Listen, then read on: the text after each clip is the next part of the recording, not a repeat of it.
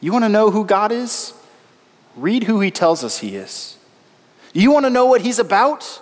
You want to learn more about the character of God and the goodness of God? Read about it. You want to know more about what he wants for you in your life? Ask him and read about it. All Scripture is good for teaching, for reproof, for correction. You see, in our need for growth, we all go astray. Every one of us. And we need him constantly to pull us back in his grace and his goodness and his love and say, let me show you who I am. Let me show you what I'm about. Let me show you what I'm doing. Come back to me today. All Scripture is good for reproof and for correction, for training in righteousness. You want to know how to become the kind of person you've always wanted to be? Ask the God who made you. You want to know how to become the kind of person you've always hoped you could be that you're currently not? Ask the one who's able to put stars in the sky and trees in the mountains just with the sound of his voice. Ask him. Hi, this is Chris from The Point, a church where you can come as you are and you can text in your questions. You may not be sure what you believe about God, Jesus, faith, or the Bible, and that's okay, because faith is not about having it all figured out, and God is not waiting for you to put your life together before he'll connect with you. If you'd like to find out more about The Point, you can visit our website at thepointknox.com or connect with us on Facebook, Instagram, or Twitter at The Point Knox. Don't hesitate to contact us or join us in person every Sunday morning at 10:30 a.m. We pray this message has an impact in your life, or at least makes it easy for you to connect with God where you are. Today we conclude our series, Rooted, looking at the secrets of spiritual growth. How do you and I grow to know this God better? How do we grow that we can not just know this God intellectually, but that it can change who we are and how we live and what we care about, and that it can change the things inside of us that are broken? Now, as we conclude today, I titled today's message, The Work of Waiting.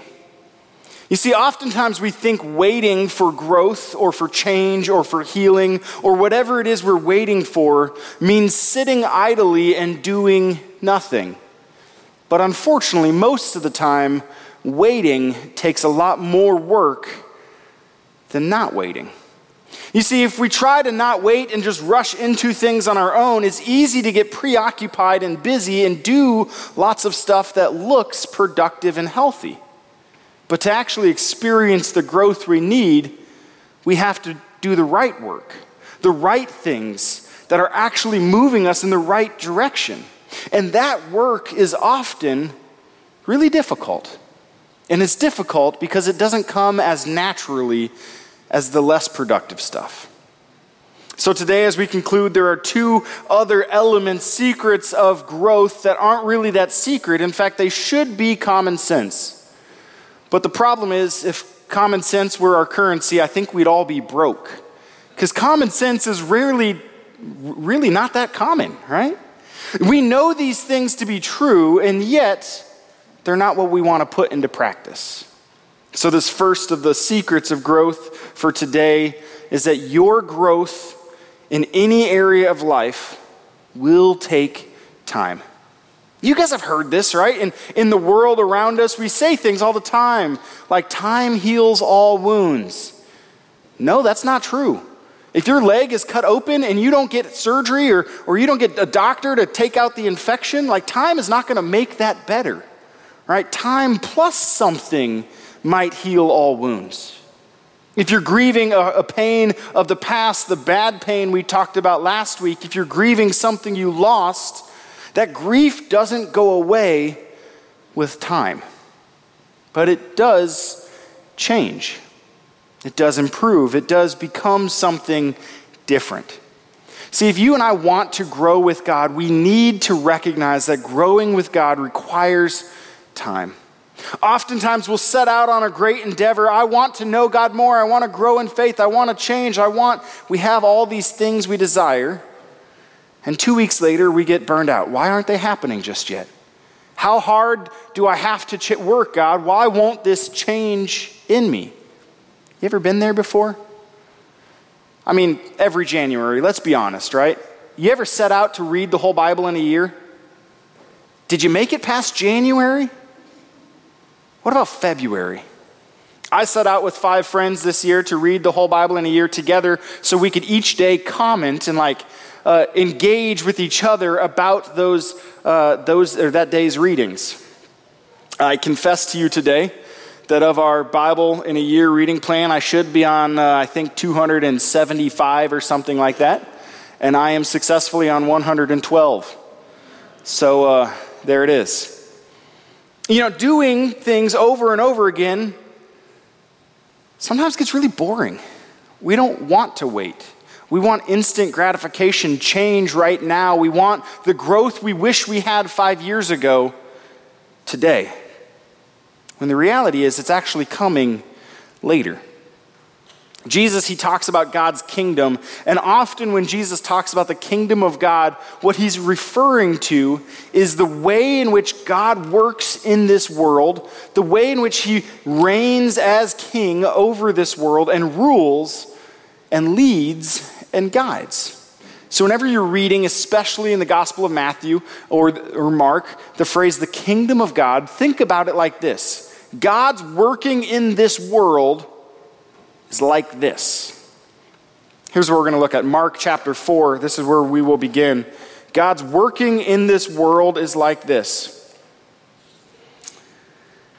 And he, being Jesus, said, "The kingdom of God is as if a man should scatter seed on the ground. He sleeps and rises night and day, and the seed sprouts and grows. He knows not how. The earth produces by itself first the blade, then the ear, then the full grain in the ear. But when the grain is ripe, at once he puts in the sickle, because the harvest has come." Jesus, he liked to speak in ways that were often a little bit confusing. Let me just give you a metaphor, a simile, something that you have to really work to figure out what is he saying. If I were Jesus, I certainly wouldn't have done it that way, which is probably that I'm not Jesus, right? Jesus, he says, look, the kingdom of God, the reign of God, the way God works in this world, it's like a man who scatters seed and goes to bed. Then he wakes up in the morning and he goes to bed again. And he wakes up again and he goes to bed again, and eventually, something begins to grow. And then out of that growth comes more growth, and then eventually there's this ear, and then when that ear is ready to be harvested, then the man goes out and he harvests. Why? Why would Jesus say this is what God's working in this world is like? Well, because God is actively sowing seed all the time. Seeds of growth, places in you and I where he's like, I want to take hold and show you something better. He's throwing this out there, and you know what? It doesn't change overnight. I grew up in Nebraska, and I had the privilege for 1 year of living on a farm. If you've ever lived on a farm, you know that the farmer's life is the most confusing life there is. Here's why. Because some days the farmer gets up before the sun rises and he visibly is working the whole day long, and the sun goes down and he continues to work, and he only has a few hours of sleep and he never stops to eat, and it's go, go, go all day long. And other days, it seems like he just, kind of walks over to the barn and he tinkers with some tools, and he goes over and he scatters some food for the chickens, and he goes and does this thing. You're like, are you doing anything or just goofing around all day? If you've never met a farmer, this might be totally foreign to you. But farming is something that there's a lot of elements outside of your control. You can't control what pests might invade, though you can certainly do things to deter them. You can't control what weather might happen, but you can certainly prepare and say, if we have dry weather, how do I water my crops? If we have really wet weather, how do I keep them from flooding? As a farmer, you can't control whether or not the harvest will be plentiful, but you can control how faithfully you sowed seed. how much you made sure there weren't weeds, and everything was set just right so that there's the optimal condition for growth. Jesus, he says, look, the way God works in this world is like this. You just scatter a seed and you go to bed. And it just does its thing. It just works the way it's supposed to work. And when the time is right, then you receive a harvest. But in the meantime, you wait. See, God is not sitting idle today. Like the farmer, you don't always see, you don't always recognize, why are you doing the things you're doing? Most farmers have a reason for why they do the things that don't seem to make any sense. Usually they know today's a slow day and I can't control the weather, but if I tinker with this tool, it'll be ready for me on the day when I need it later. If I do something now for the time to come, when the time is right, I'll be prepared. God is not sitting idle in our lives, even when we feel like he's not moving. He's actively doing things. If you've ever planted a garden, you know that when you plant the seeds, you don't have produce right away. In fact, you don't even know if the seeds lived for a few days. In my case, most of them don't. I seem to be really good at killing all of my garden plants. I think my wife successfully kept basil alive for like 4 months, and we were impressed. That was the best we've ever done, I think. But when you plant seeds, they need time to grow. When you and I are going through this endeavor of recognizing that there are things inside of us that are broken and are unhealthy and need healing, it will take time for that healing to come. Just wait. Now, this creed we declared, that we heard spoken, we declare this God the Father who before all time was. Do you guys know that you and I were not actually made to wait? Like, we weren't made for time. God is eternal, without beginning, without end, all of time. There is no time. But you and I, we are not eternal. We have a beginning and we will have an end. But we weren't made to have an end. Did you know that? See, in the beginning, when God made man, he put us in the garden, man and woman. He created humans, and we were made to be without time, eternally present with him. But when sin entered in, we needed something to separate us from eternity. Why? Because when we were in that place of brokenness, God was not content with us being in that place of brokenness indefinitely, forevermore. So like when somebody is sick and we quarantine them to keep others safe, God created time for you and me. What we were supposed to have for all of eternity, we have now a quarantined amount of time, a limited amount of time to keep eternity safe from the brokenness that you and I live in. This is really good news for you and I. You see, because when somebody goes into quarantine, the reason they go into quarantine is not so they can be isolated and die by themselves, but so they can find healing without making others sick, and in that healing come out of quarantine to have the life they should have had the whole time. If you're not content with your growth, if you see that your life isn't moving forward in the rate you wish it would, recognize this. There will come a day when this quarantine of waiting is over, and all of that healing and all of that growth and all of that change and all of that stuff you've been waiting for will happen.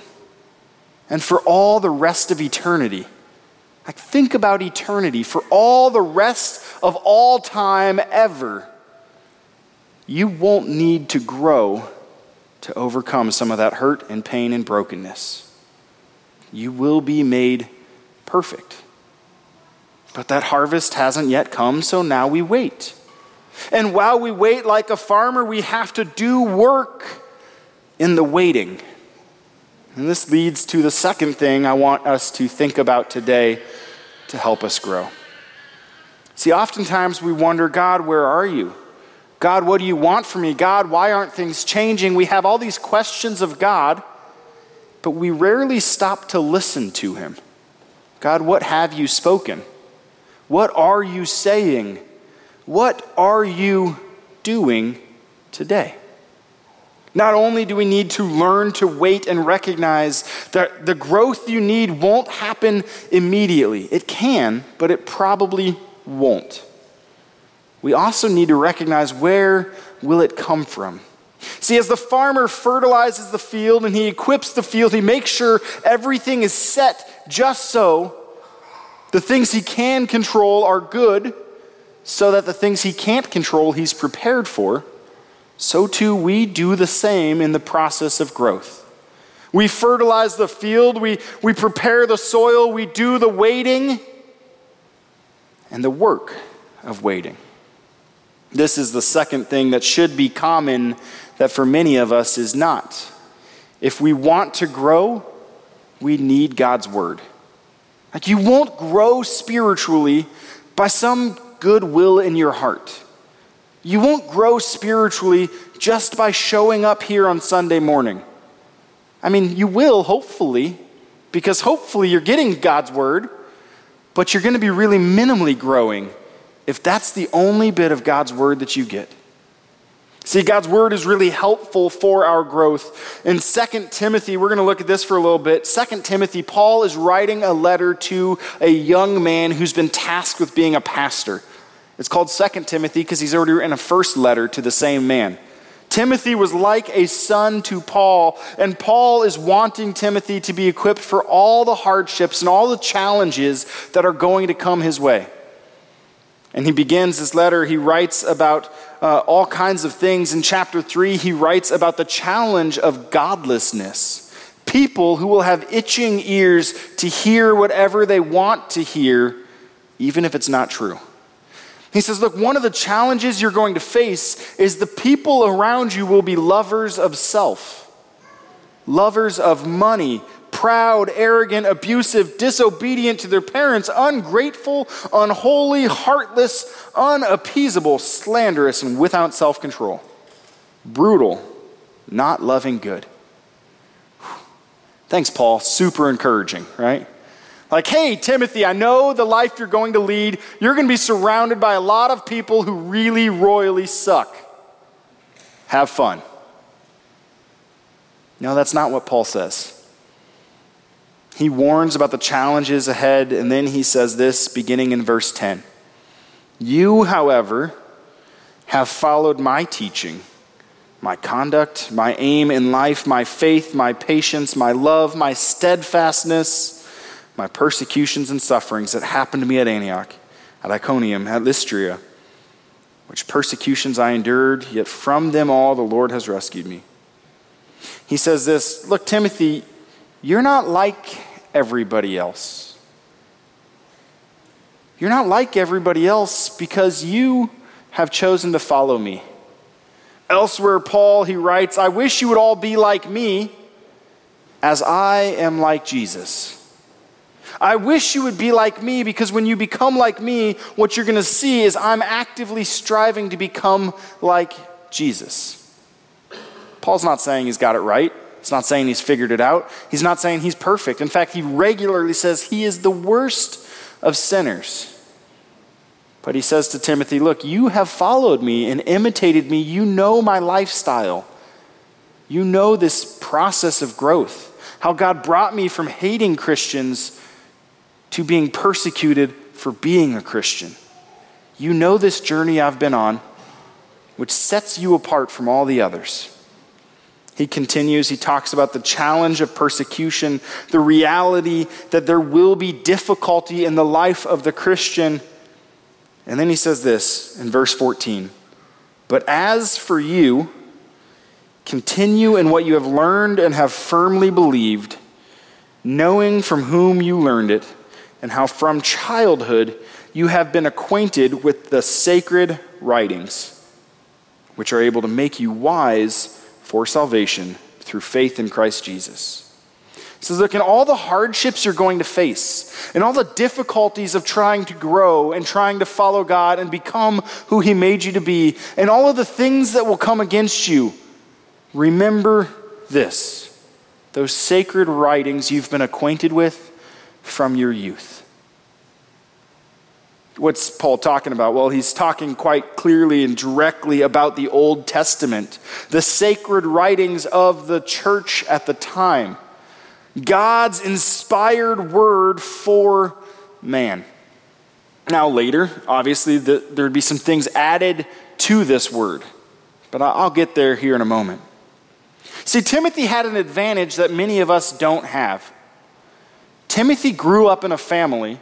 It says elsewhere, his grandmother poured into him over and over and over again.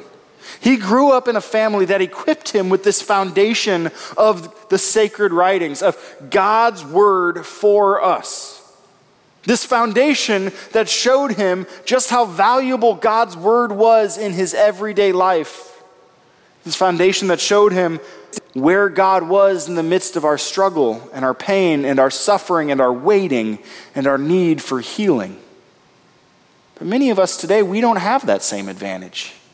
We come from a family that maybe talked about Jesus, but marginally. Or we come from a church background where the word wasn't necessarily center, and when it was often used to accuse and attack and condemn, and not to point us to God, to Jesus. Many of us come from a background where we say, I just don't know anything about the word. Like I can read the Old Testament, but it's so confusing. My son in kindergarten has to memorize the books of the Bible in order, and I quickly realized he already knows them better than I do. I can tell you all the books of the Bible because I've been trained for that, but when you get to that section called the prophets, where there's like 12 or 15 books that are all really tiny and kind of sound the same to me, I often get confused what the order is. But my son can tell you, so if you want to know later, ask him. He'll sing you a song and teach you a song. See, Timothy had this advantage that many of us don't have. That he had people pouring into him from an early age to say, this word matters, and you need it in your life. But oftentimes, I think many of us, because we don't have that as a child, we fail to pursue it now. We say, well, I just don't know the Bible very well, and that's why I don't read it. There's a lot of things I don't know very well, which is why you need to study it, right? Like if you don't know how to do your job, you're not going to get better at your job by avoiding the people who know how to do your job. You're going to get better by seeking those people out and asking, I don't know what I'm doing. Can you help me? I need to learn more of what's expected or required or asked, or what is the culture of this environment. I need to learn more so that I can do what I'm called to do better. If you grew up in the church and the Word of God has been central in your life, you have an advantage many people don't have. Don't squander it. And if you didn't grow up with that, you have an opportunity today many people never take. Today to begin to invest in His Word and say, what is this book all about? You see, every major religion in the world, even minor religions, every form of faith has some kind of sacred writing, some kind of text they hold to as the means of knowing what they believe as a community, what they subscribe to, what kind of culture they're to live in, what kind of people they're to be. Every religion has them. But Christianity is kind of unique in our sacred writings. You see, for some religions, those sacred writings are just a collection of good teachings. They may or may not be fact in life, but they're really good teachings that if you just keep trying to know the teachings better, eventually your life will improve. Now, for other sacred writings, they are something divinely given by God, literally His word spoken.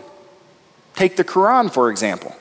The Quran is super holy for Muslim people because the Quran is the exact word of God spoken by God, recorded word for word by the Prophet Muhammad, as they say. And the Quran is only super powerful as the word of God if it's read or spoken or recited in its original language. And so for Muslims, even little children, to practice their faith well, they have to learn Arabic. so that they can read the Quran in God's language, the language he gave to them. Or take Mormons, for example, their sacred writings, the Book of Mormon, they were super special, given to one man because all the rest of the world had gone astray.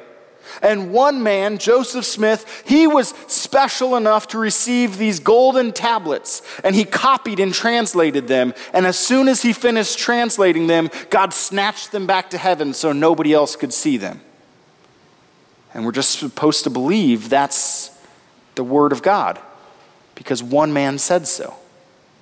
But you see, our texts, our sacred writings are actually rather unique. Do you know the Bible was written by over 40 different people? Over a time span of over 1,500 years? Could you imagine co-writing a book with 39 other people over 1,500 years and somehow all being in agreement? All having the same main focus and the same main priority?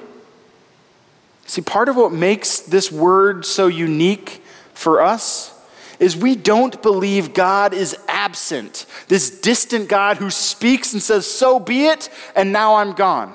Only those few elite special people get it, and nobody else trusts them. No, we believe that this word, part of what makes it so special, is that God is involved in history, actively working through human life, through our culture, and utilizing all of it to tie together one cohesive story.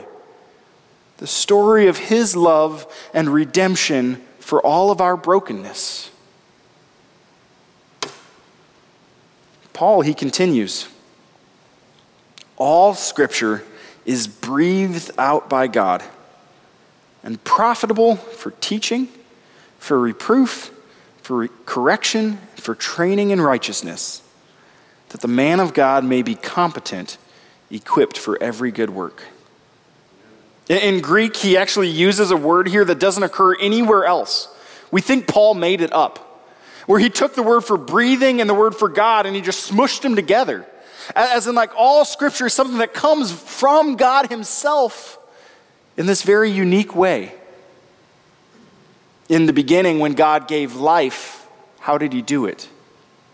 He breathed that life into man. When the Holy Spirit came upon them in the book of Acts, it came upon like a wind, and that same word for wind is the word for breath, like this movement of God's air into our lungs, giving us life. So look, this is scripture for us. The very life of God here. It's given by him, and it's profitable for teaching. You want to know who God is? Read who he tells us he is. You want to know what he's about? You want to learn more about the character of God and the goodness of God? Read about it. You want to know more about what he wants for you in your life? Ask him and read about it. All scripture is good for teaching, for reproof, for correction. You see, in our need for growth, we all go astray. Every one of us. And we need him constantly to pull us back in his grace and his goodness and his love and say, let me show you who I am. Let me show you what I'm about. Let me show you what I'm doing. Come back to me today. All scripture is good for reproof and for correction, for training in righteousness. You want to know how to become the kind of person you've always wanted to be? Ask the God who made you. You want to know how to become the kind of person you've always hoped you could be that you're currently not? Ask the one who's able to put stars in the sky and trees in the mountains just with the sound of his voice. Ask him. Paul, he's writing to Timothy, says, there will be people who don't trust what God is doing. They don't like what God says. They're not comfortable with the things he speaks about who he is or what he's doing. But as for you, remember what you're acquainted with.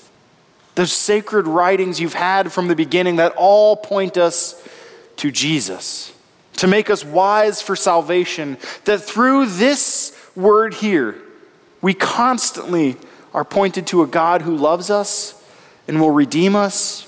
And in our waiting, he's actively working. So I want to give you 4 ways today that you can begin to do the work of becoming acquainted with this word. 4 ways.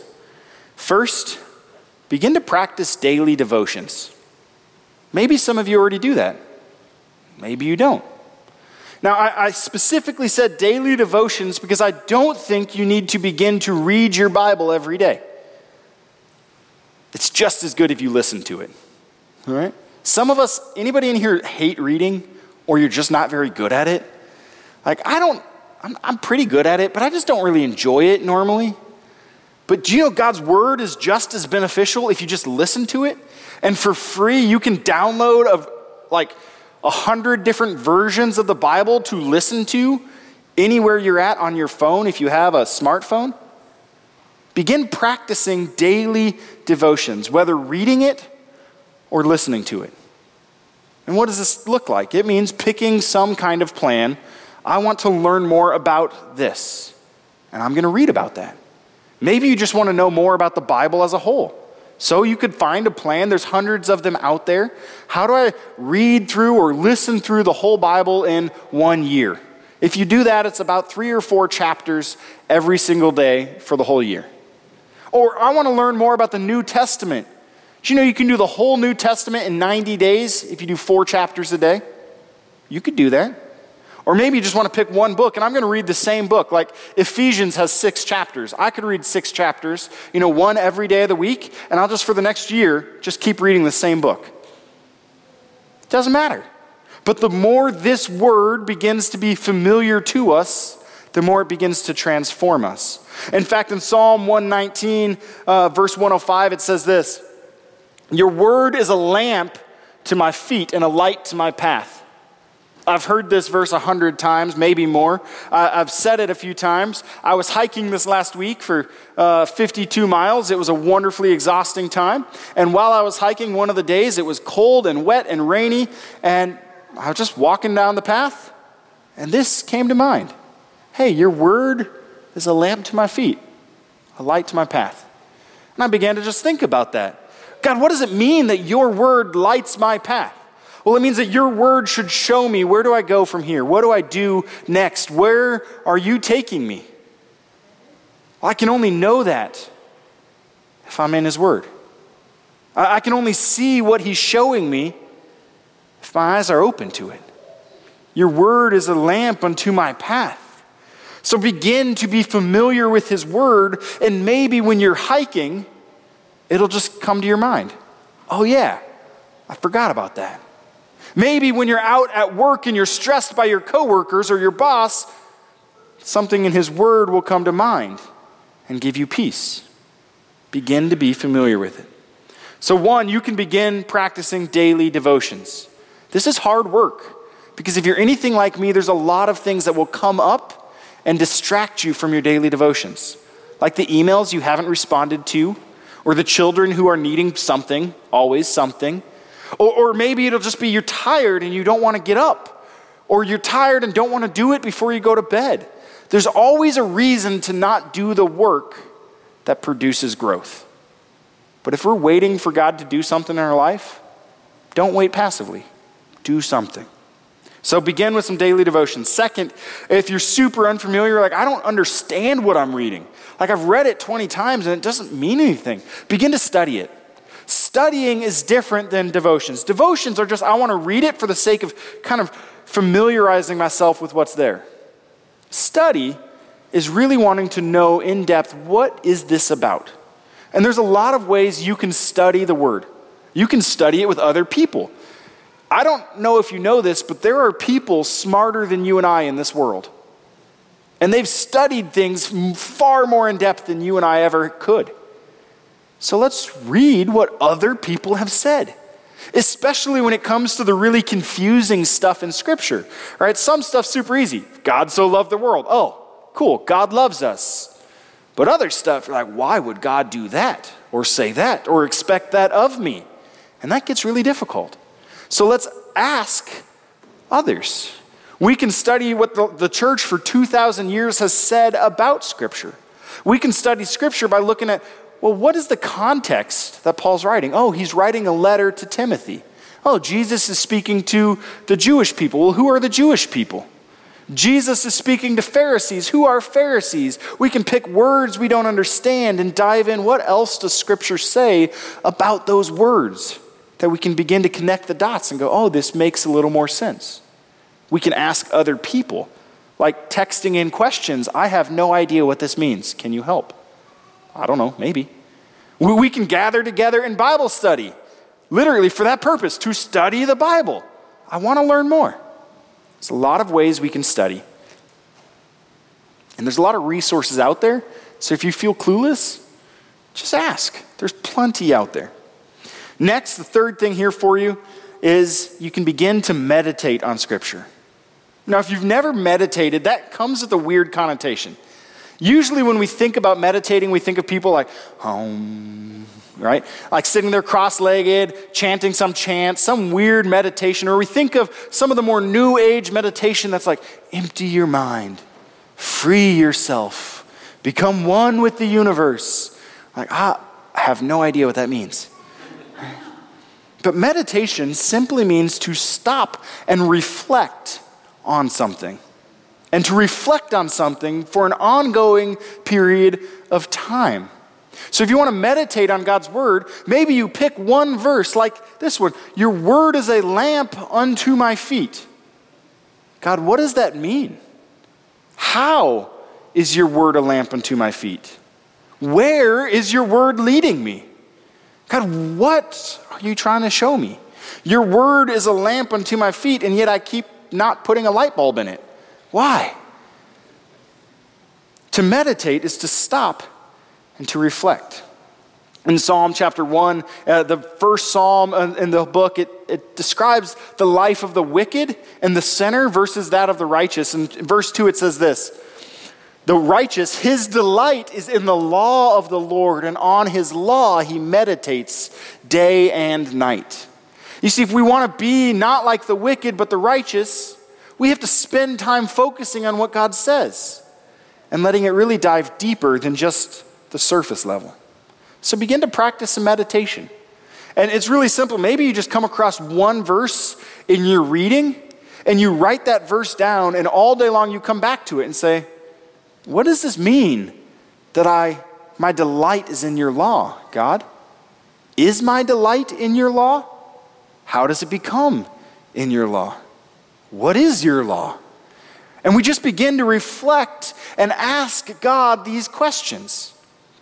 I guarantee if you begin to make a practice of meditating on Scripture, not on this new age stuff or positive affirmations or any of these other meditations that are out there, just on Scripture, you will grow in your faith and in your life.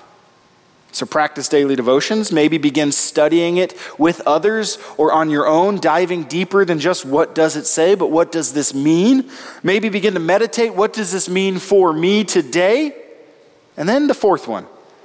Maybe you and I need to practice memorizing. Like, I know, gut punch right there, right? My memory is really terrible. I hate memory work. We remember all kinds of things. Like, ba-da-da-da-da. What is that? McDonald's, right? We remember all kinds of stuff, stupid stuff. It melts in your hand. I mean, your mouth, not in your hand, right? Melts in your mouth, not in your hand. What is that? M&M's, right? Actually, it's from Justin Timberlake. I didn't know that, from Justin Timberlake. All right, how many of you remember who played the Gamecocks last night? And how many of you remember who won last night?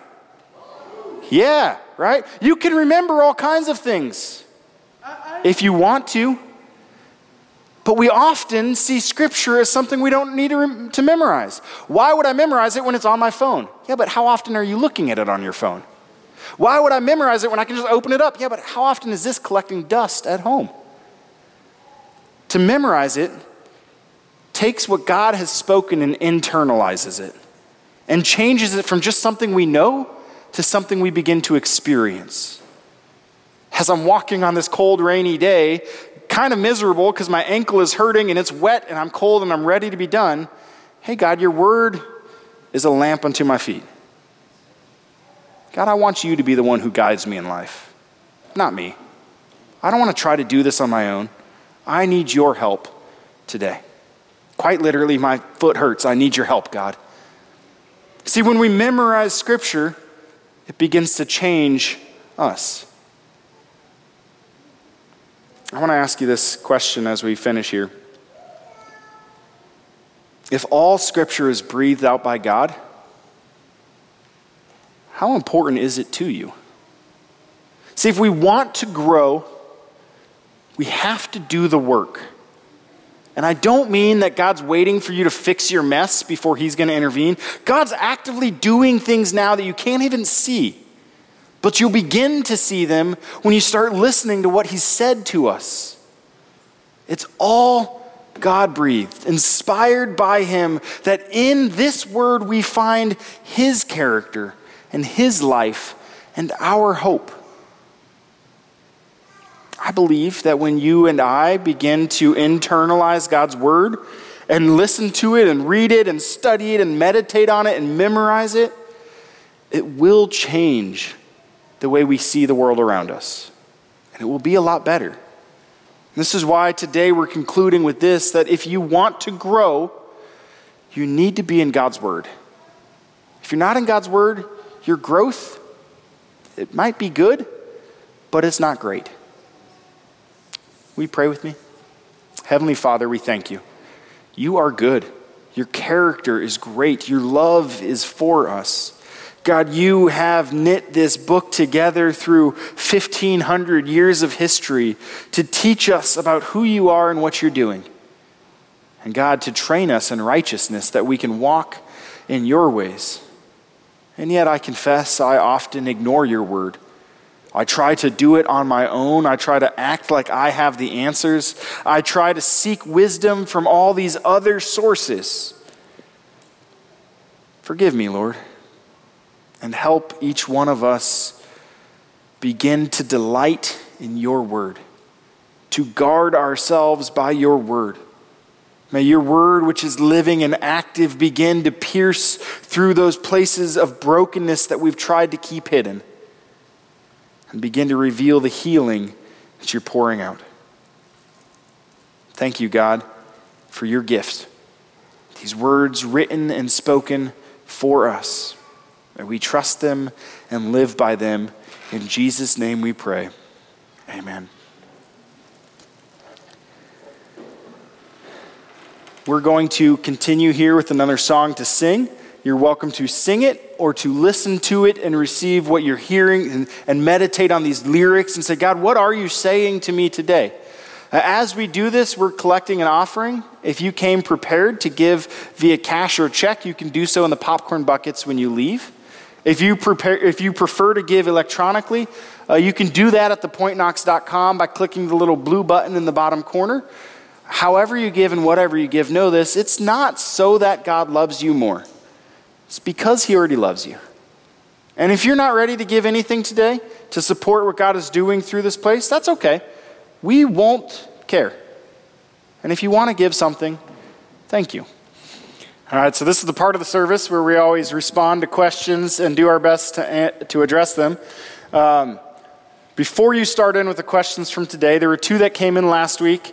One about do we all have guardian angels or not, and another one about what do we do with chronic pain. And I'm going to respond to both of those on Wednesday night at 6:30 on Facebook Live. So if that was your question or if you're curious about either of those, chime in then, and I will possibly add an additional question depending on what you have for me today. Sweet. We have 3 questions today, but the first one... Yep, 3. Okay. The first one's actually for the worship team. It said a few years ago, y'all had a bluegrass day, complete with a banjo twanging, and all the songs you played made me want to dance all day. That's the best. What are the chances of another bluegrass day happening sometime soon? I think pretty high. Can we bring the accordion back? The accordion? Yeah, can we do that? That was awesome. Yeah. So I showed up one Sunday morning, and the band is setting up the stage in the theater, and there's this guy pulling out an accordion. It's like, what did I get into? And it was awesome. So, let's bring that back. That was I was going to say, normally we do that on Thanksgiving weekend, so that's probably going to happen again this year, or around then. In East Tennessee, Thanksgiving. Exactly. Okay, so the next two are for you. The first one is, if God is omniscient and omnipotent, and if the Torah is part of two religions, and if the Quran also features some of the same stories as in Genesis, how can each religion claim it is the only way? If God is all, how can humanity decide that he cannot speak to each individual/group differently? Isn't that the arrogance of humanity? That's a great question. Essentially, there are three major world religions, Islam, Judaism, and Christianity, that all stem from the same place. But where they go from there are drastically different. Is it arrogant to say that our answer is the only answer? No. In fact, if you're a Christian, it's not my words that say this is the only answer. It's Jesus' words. So either Jesus is super arrogant or he's right. And if he's super arrogant, he's probably not the guy we want dying for us on the cross. And if he's right, even if it's really hard to understand and to fathom, maybe we should trust him. Now, I will add the caveat to this. Some people use the fact that Jesus is the only way as a reason to hate people who aren't Christian, and that is not in the Bible, I promise you. So don't use the fact that Jesus is the only way as a reason to hate Jewish people or Muslims. No, we should actually love them all the more in the hopes that maybe they will see who Jesus really is. You don't need to be a Protestant to find Jesus. That's very, very true. Yeah. And one other thing to that question, if you want to know where this comes from, it's in the Bible. So all the way back in Genesis, God makes a promise to a guy named Abraham. And if you've never heard of Abraham, look him up. Genesis chapter 12, I think, is where he begins, maybe 11, one of those two. And Abraham has no kids, and God makes a promise, I will make your descendants more numerous than the stars, and I will bless them so that through them the entire world is blessed. And Abraham, being super old, starts to doubt this promise, and so his wife is like, how about you just sleep with my servant, and then you can have a kid through her. And he does, and has this child named Ishmael, and God actually promises that Ishmael will grow up to be a mighty nation, at war with the descendant that God had promised, Isaac, his other son. There's a reason why Muslims and Jewish people are at war and hate each other often. God said it would be so. Bummer, though. Yeah, bummer. Yeah, okay. And he also said there's hope for reconciliation in the end. So okay, that's important. Good news. Okay, last question. What is a good Bible study you recommend, especially young adult? A good Bible study I recommend. It's a great question. So I just recently, for those of you who grew up in a Lutheran church, you'll laugh at me. If you didn't grow up in a Lutheran church, this might be foreign to you, but Lutherans put out this thing called Portals of Prayer. Yeah, you're laughing because you know they've been around for like 100 years, and I've never actually cracked one open. And every quarter they put out a new one, and it's just a real simple, short, like, here's a few sections you should read of the Bible, a short little devotion, and a prayer. And I just recently cracked one open, and they're kind of neat because they're a simple place to begin. So I would say that's a great place to start. Another thing is I also think it's really helpful to get a study Bible. So if you don't have one, there's a Lutheran study Bible that's got some really great content in there. There's an English Standard Version study Bible. I can show you what it looks like that I have. That has some great content, and study Bibles usually have notes at the beginning of each book and then notes from various verses in the bottom. And those notes are to help you learn more about the context and the things surrounding it, and even some of how it's been interpreted, so that when you're reading that scripture, it can help make some sense. So if you don't have a study Bible, I recommend getting one, and that would be a place to begin, maybe just picking up a book like Matthew and starting to read through Matthew together as a group, or Mark because it's shorter. And the NIV has an easy study Bible version too. I've never looked at that one, but I know they have it, and it's easy to understand. So I would say portals of prayer are super simple. I can get you a copy if you'd like one. A study Bible is really helpful. And if you want more than that, I will help you find a good study to study more than that. All right? That's it. Those are the questions today. Cool. So Wednesday night, again, those two things we'll be talking about. Chronic pain, what do we do with that? And what about angels and guardian angels? Do we have them? So with that, receive this blessing. May the Lord bless you and keep you. May he make his face shine upon you and be gracious to you. May he look upon you with favor and give you his peace. Amen. Have a good week. Thank you for listening to one of our Sunday morning messages. If this message has made an impact in your life, please let us know. Simply fill out the Contact Us page on thepointknox.com. And if you'd like to be a part of supporting The Point Ministry, simply go to thepointknox.com/support. Don't hesitate to contact us or join us in person every Sunday morning at 10:30 a.m. We pray this message has an impact in your life, or at least makes it easy for you to connect with God where you are.